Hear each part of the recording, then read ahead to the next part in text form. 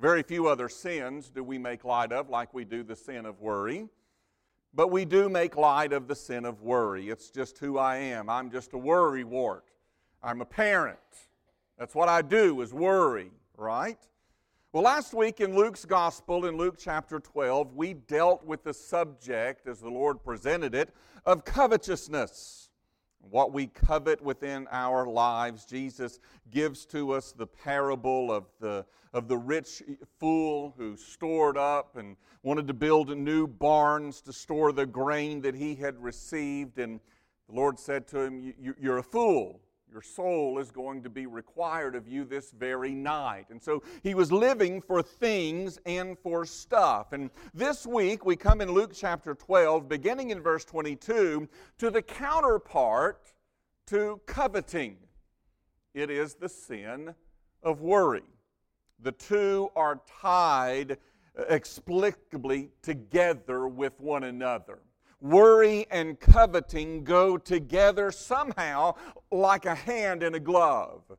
Greed or coveting comes along because we can never get enough, and worry is afraid that when we get it, it may not be enough.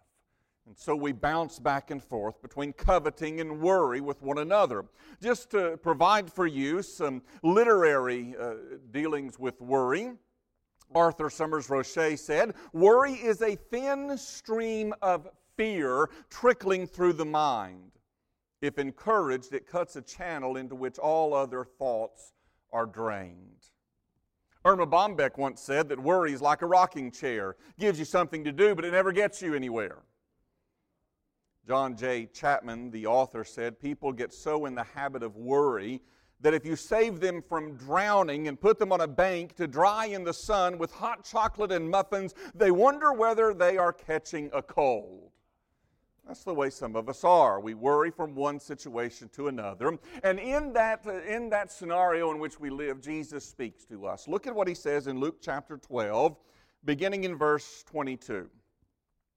"And he said to his disciples, 'Therefore I tell you, do not be anxious about your life, what you will eat, nor about your body, what you will put on. For life is more than food, and the body more than clothing. Consider the ravens. They neither sow nor reap. They have neither storehouse nor barn, and yet God feeds them. Of how much more value are you than the birds? And which of you, by being anxious, can add a single hour to his span of life? If you then are not able to do as small a thing as that, why are you anxious about the rest?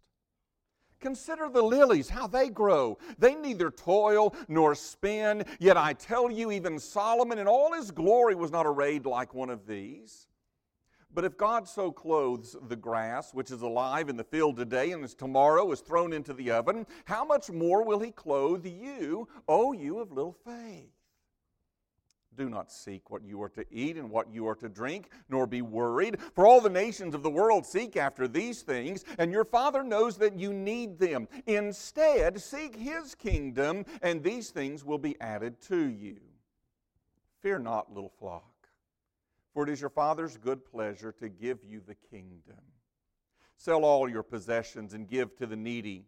Provide yourselves with money bags that do not grow old, with a treasure in heavens that does not fail, where no thief approaches, no moth destroys. For where your treasure is, there will your heart be also." So we see what our Lord has to say to us about anxiety, about worry. When Jesus preached the Sermon on the Mount that we looked at earlier in Luke's Gospel, we read about it in Matthew's Gospel as well, in Matthew chapter 6. When Jesus preached that sermon, he gave more space to the issue of worry than he did to the issue of murder, of reconciliation, of adultery, of divorce, of love, of giving, of fasting, of money, of judging others. In fact, there is only one topic in the Sermon on the Mount that is talked about more than worry, and it is the topic of prayer. There's a powerful truth right in that, I believe. Nothing mitigates more against prayer than worry, and nothing mitigates more against worry than prayer. And so this morning, as we unpack what Jesus says to us in Luke's Gospel, chapter 12, I want us to see several things together this morning. And beginning, I want us to see Jesus' arguments against worry. He says to not be anxious, and then he gives his reasonings for us to not be anxious. He says, here are the arguments as to why you need not worry. And in essence, Jesus is saying that the antidotes to worry are truth and faith. Look again at what he says. He gives four arguments within this. Let's look at each of them very, very quickly. The first argument is found in verse 24, where he tells us about the ravens. Consider the ravens. They don't sow, nor do they reap. They don't have a storehouse. They don't have a barn, and yet God feeds them. Of how much more value are you than the birds? Here are these birds that don't have jobs, they don't earn a paycheck, they don't have titles, they don't work at businesses, and yet God provides for them exactly what they need in order to eat. And here's the argument that Jesus gives. If God provides for the birds, God will provide for you. That's the simplistic argument that Jesus offers to us when it comes to this issue of worry. And it is really interesting that Jesus, in confronting our proclivities to worry, he begins to address these things from doctrinal issues. He says, here is the problem that you have. The problem is that you worry, but I want to confront that with doctrine and with truth. And so here's the doctrine, or the doctrines that he gives to us to build his argument on from verse 24, considering the ravens. Two doctrines that will remind us how God cares for the ravens and how God will care for us so that we need not worry. These two doctrines that are antidotes to worry within your life. The first one is the providence of God, that God is the one who provides. And then secondly, too, that is the fact that we are created within His image. We are created in the image of God, and therefore we are worth more than the ravens and the birds of the air are. Jesus points to the birds, and He says, do you really believe that God will provide for you? Look at the birds. Look at the birds that are flying around in the air, and from that, do you really believe that God will provide for you? And so you must begin by understanding the providence of God, that God provides for His people. Understand as well that we are created in the image of God, and so we are far more important to God than the birds of the air. You are worth more. Contrary to what many people would have us believe in society today, that we're nothing but an evolutionary advanced animal living upon the planet. No, we are created in the image of God, and because of that, we have more worth than all of those other creatures. God says, if I take care of the birds, will I not likewise take care of you as well? You look at all of that, and the obvious, undeniable conclusion will be from it is that God provides for the birds, and so therefore God will provide for me exactly what I need as well. And when you are facing lack of some sort within your life, and I mean serious lack, not the lacks that we like to think of, the newest, the greatest gadget or something of that nature. That goes back to the issue of coveting that we talked about last week. But when there is a serious lack within your life, meditate on the providence of God and how you are created in His image. Meditate upon that until you believe it. Pray over it in your mind until it takes hold, and then you will begin to remind yourself, I am created in the image of God. He provides for His own. That's argument number one. Look at the birds. They're cared for by God. Argument number two comes along in verse 25. Which of you, by being anxious, can add a single hour to his span of life?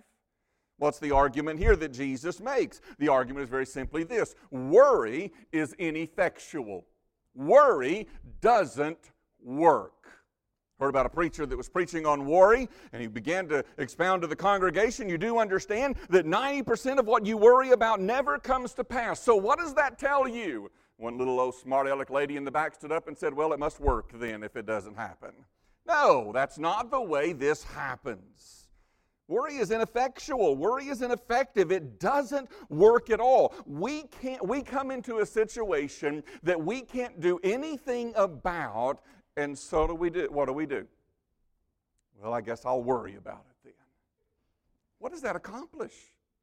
What does it bring about within your life? Jesus says, hey, that doesn't work. It doesn't do anything. It doesn't change your situation. By worry, you cannot add even one single hour to your life. Here's the doctrinal truth within all of this. If you, verse 26, are not able to do as small a thing as that, why are you anxious about the rest? The doctrinal truth. When you are in a situation where your human lack is evident, where you see your own human weakness, where you see the finite nature of your humanity, the answer is not to worry. The answer is to rest in the sovereignty of God. It's the doctrine that Jesus uses to confront our worry with. He says, do not worry, but rest in the sovereignty of God, so that every experience in your life that points to your finite nature, it in the same time points to the infinite nature of God. Every situation in your life that points to your own limitations points to His lack of limitations. Every circumstance in your life that points to your weakness points to His power at the same time. Meditate on His sovereignty. You cannot add a single hour to your life, but God in His sovereignty, if He so chooses to, can. So argument number one, God provides for the birds, He'll take care of you. The doctrine, the providence of God, created in the image of God, God cares for you even more than He cares for the birds of the air. Argument number two, worry is ineffective in life. The great doctrine of Christianity that combats that is the fact that God is sovereign and He's in control. Argument number three, look at verse 27. Consider the lilies, Jesus says, how they grow. They don't toil, they don't spin. Yet I tell you, even Solomon in all his glory was not arrayed like one of these. See, here's a great thing about God. One of many. God did not just make this world functional. He made this world beautiful. Have you been driving around lately and seen spring begin? The trees that begin to explode with color. The flowers that begin to make their way up to the surface of the ground. Have you begun to see the beauty of God's creation? God didn't just make this world functional, He made it beautiful. And He did that even though this world is temporary. It's not going to last forever. And yet God still made it beautiful. If God will make lavish provision and clothe His earth in beauty, even though it's transient, even though it's temporary, even though it doesn't last, don't you think He's worried about clothing you as well? You who will last.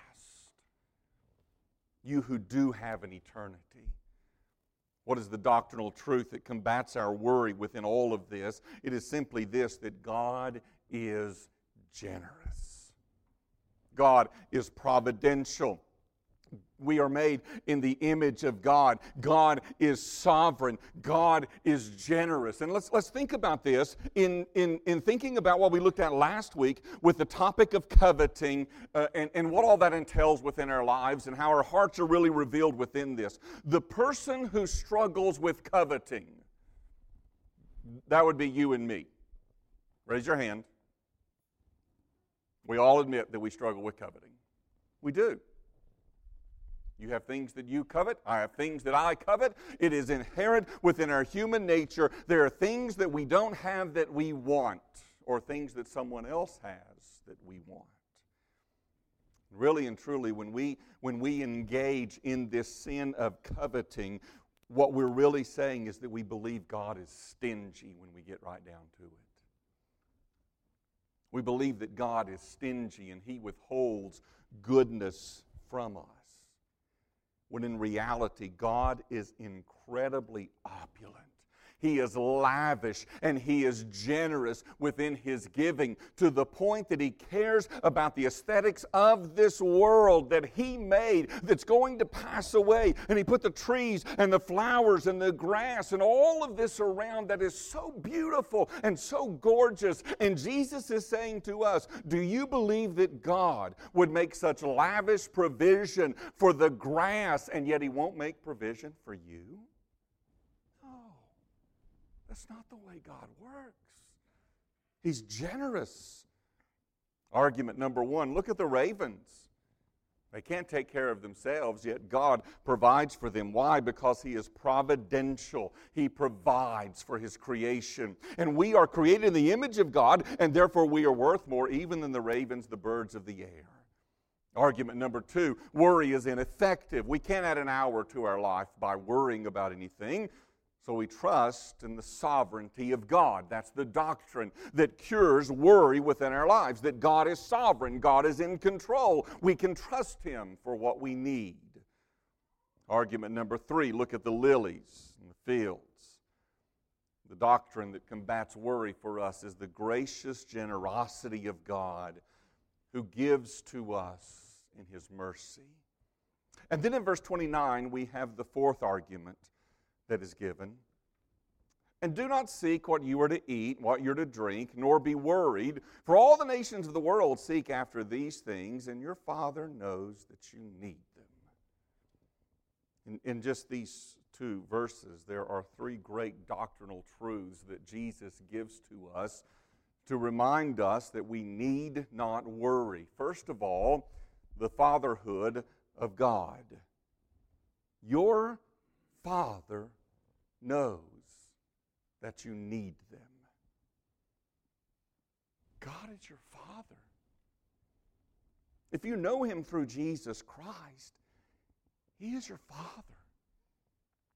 Do you know of a good father who doesn't care whether or not his children have something to eat? Do you know of a good father who isn't concerned with whether or not his children are clothed? Do you know of a good father who's not concerned with whether or not his children have a place to lay their heads at night? He is a good Father. And we see the goodness of God coming out with this as well. In the fatherhood of God, He is better than any earthly father we could have ever had. Some of you had amazingly good fathers throughout your life. Think of how good God is, that He surpasses even the goodness of that Father. Some of you did not have good fathers in this life. Think about how God, your heavenly Father, corrects all that your earthly father was unable to do. Luke chapter 11, just a chapter earlier than where we are, we read this. What father among you, Jesus asks, if his son asks for a fish, will instead of a fish give him a serpent? Or if he asks for an egg, will give him a scorpion? If you then who are evil know how to give good gifts to your children, how much more will the Heavenly Father give the Holy Spirit to those who ask Him? He is good. He's a good Father. He's a gracious Father. So we see the fatherhood of God, the goodness of God. And then thirdly, in these verses, we see the omniscience of God. Your Father knows that you need them. He's aware of what you need. He's aware of what's going on in your life. He's aware of what's happening. And so Jesus just piles up these arguments, these reasons, and He piles up these doctrines right beside each of them. And He says, you've got to believe these things. You've got to have faith in me. I'm telling you this. These things are true. You have to believe them. That God is providential. That God is good. That God is your Father. That God is sovereign. That God cares for you. You begin to live in those doctrinal truths, They begin to counteract against the worry in which you live your life. Fight against worry with the truth of God and with faith in that truth. Fight in that faith that God has promised. Faith in what God has said. That's why we spend so much time here working together to make sure we understand what God teaches us in His Word about Himself. Because it's all designed to help us in this fight against sin. These are the arguments against worry. And it's interesting that they're all doctrinal arguments. Because doctrine matters. What you believe matters. And Jesus says these doctrines combat your worry with truth. Hold on to them. Meditate upon them. Believe them. Never let them go. Then Jesus in verse 31 gives us the correction to worry, not just the arguments against worry, but the correction to worry as well, when He says this, instead seek His kingdom, and these things will be added to you. Fear not, little flock, for it is your Father's good pleasure to give you the kingdom. This is extraordinary. This is monumental. Do you get what Jesus is saying here in these verses? What He is saying is this: when you are worrying, really your problem is that you are focused on settling for too little. That's what Jesus is saying. Jesus is saying, you're focused on settling for too little. You don't want enough when you're worrying. What you're worried about not getting or worried about getting is too little, because even if you got what you set your heart on, it would not satisfy you. It won't rid you of worry. It won't give you joy. You've discovered it to be true, haven't you? The latest thing, I just have to have this, I need this, and you go out and you get this, and for a moment there is joy and excitement, and then it's gone. It becomes almost like a drug. For a moment I felt it, and then it's gone. So let me try again. And then we get to the point where we worry about what we don't have. We worry about getting what we don't have. Jesus says that the correction to that is to set your sights much higher. Because see, if your heart is set on anything less than God and His kingdom, your desires are never going to be fulfilled. C.S. Lewis put it this way. He said, it would seem that our Lord finds our desires not too strong, but too weak. We are half-hearted creatures fooling about with drink and sex and ambition when infinite joy is offered us, like an ignorant child who wants to go on making mud pies in a slum because he cannot imagine what is meant by the offer of a vacation at the beach. See, the problem is it's so low.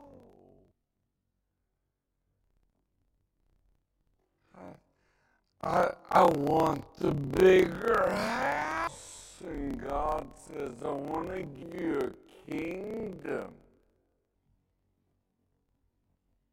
I want the new Lexus. And God says, I want to give you a kingdom.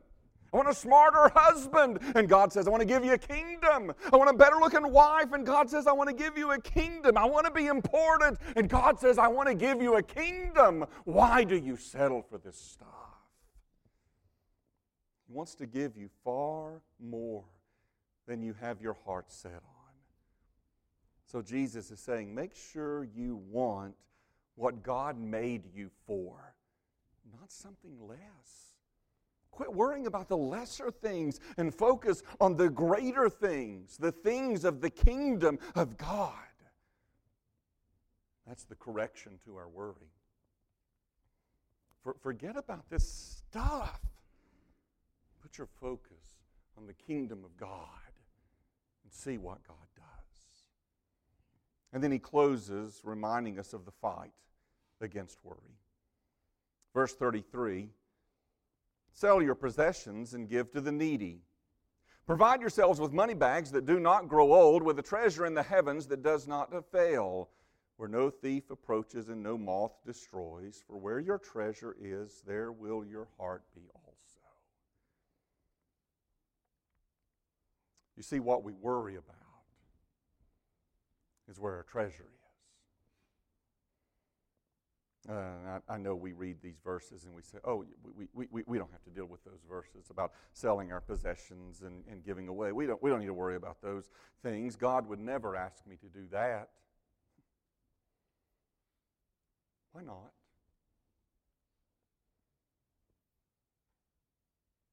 Why wouldn't He ask us to do that?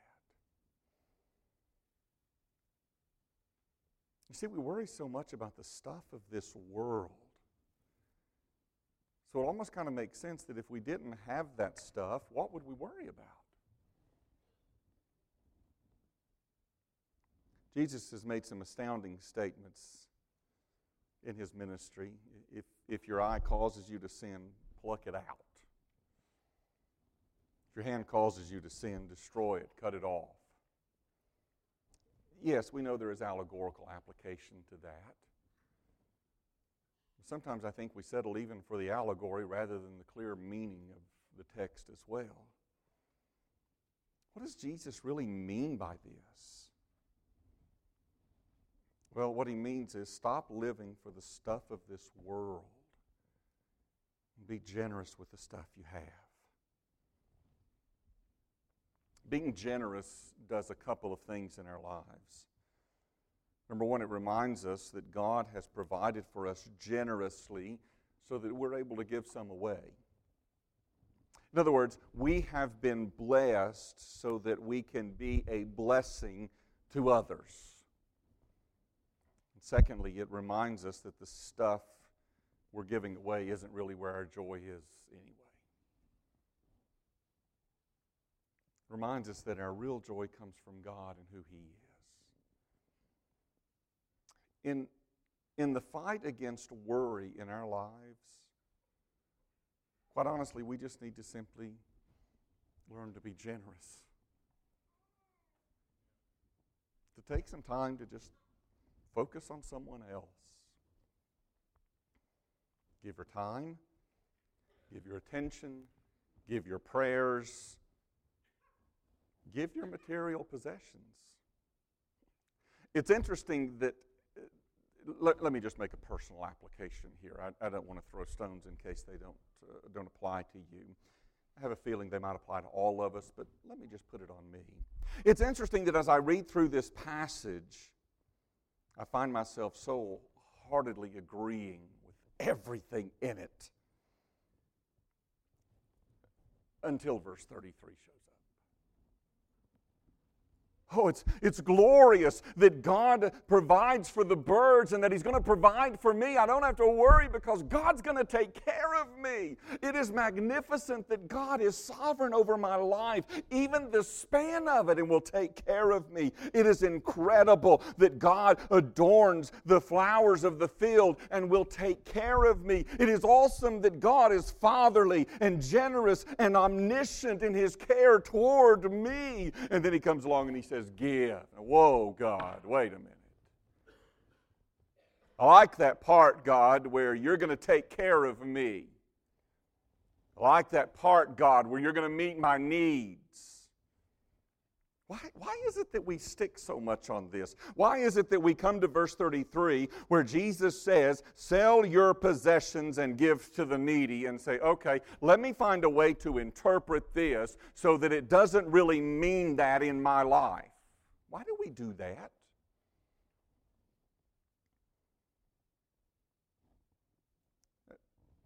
I think maybe the reason that I do that is because my heart's consumed with the stuff of this world.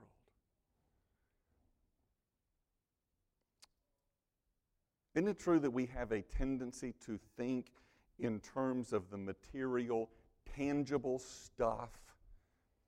We fail to think in terms of the spiritual. I mean, think about it today.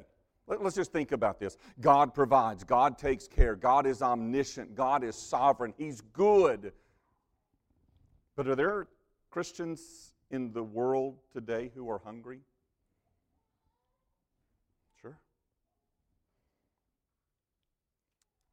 Do we have brothers and sisters around the world who do not have adequate shelter or clothing today? Absolutely. Do we have brothers and sisters around the world who are being persecuted for our faith? Absolutely. Remember at the end of last year I shared with you the church in China? The Chinese government came in and arrested the pastors and most of the members of that congregation. If you do, you may remember that the next week I shared with you, as the doors to the church were closed, that the people were so intent on worshiping God together with one another that even though a good number of them had been arrested and placed in prison, the rest of them met outside the church building to worship God and to sing and praise Him together.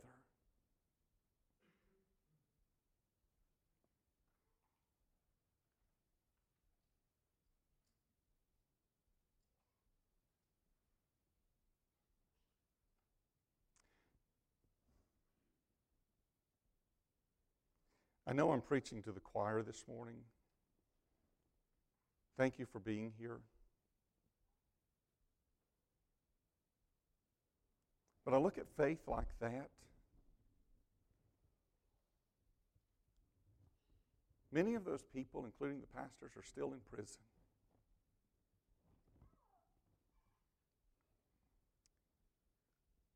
And when we have discussions as a church family on scheduling events, hey, it's race weekend, don't do anything. UT's got a home game. They're not scheduling anything that weekend.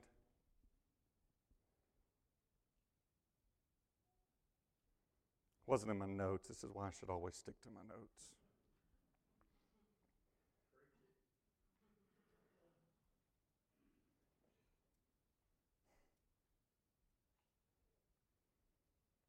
Yeah, we've got brothers and sisters around the world that are dying for their faith. We say, well, obviously God's let them down, hasn't He? No. Because they're much like Jesus said in Matthew chapter 4, verse 4, when Satan came to tempt Him, it is written, man shall not live by bread alone, but by every word that comes from the mouth of God. Our physical food may be taken from us, but the Word of God never can.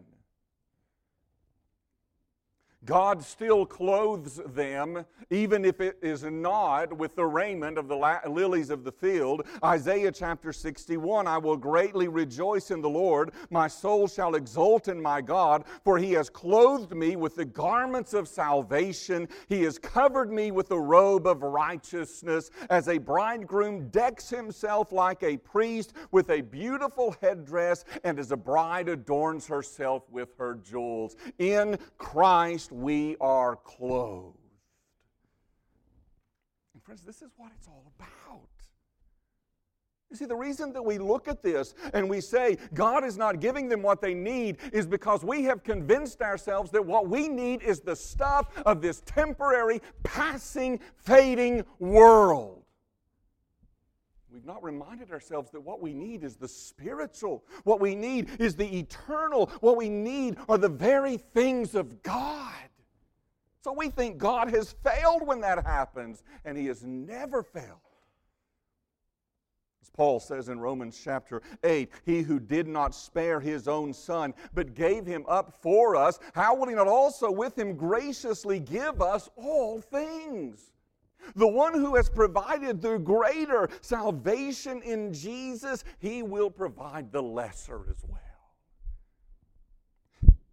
The problem may very well be that we think we need what really we do not need. God is spending a lifetime on us saying, I need you to understand what you really need. It's not the stuff you think you need. It's me. It's my kingdom. Seek His kingdom. these things will be added to you. What are you seeking in your life? See, you can really find out what it is you're seeking when you look at what you worry about. What you worry about is what you're seeking. Material gain, affirmation, attention, impression. What is it? What is it that really grips your heart and my heart? Will we be satisfied? Will we be content with what God gives, even if we thought we needed something else? Father, this day we thank you.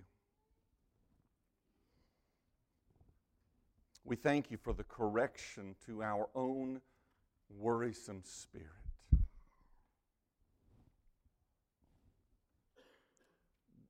That we worry about so much. And yet your kingdom and your character seem to be far from us. Father, would you correct that within our lives? As you have shown us from your word the arguments against worrying and your character, your nature, and who you are overcomes those very things. Father, would you help us just to run to you and trust you and lean upon you in those moments? Father, it is the scariest of thoughts to pray. Do what it takes to move my eyes off of this world and onto you. But in love and grace, would you do that for us?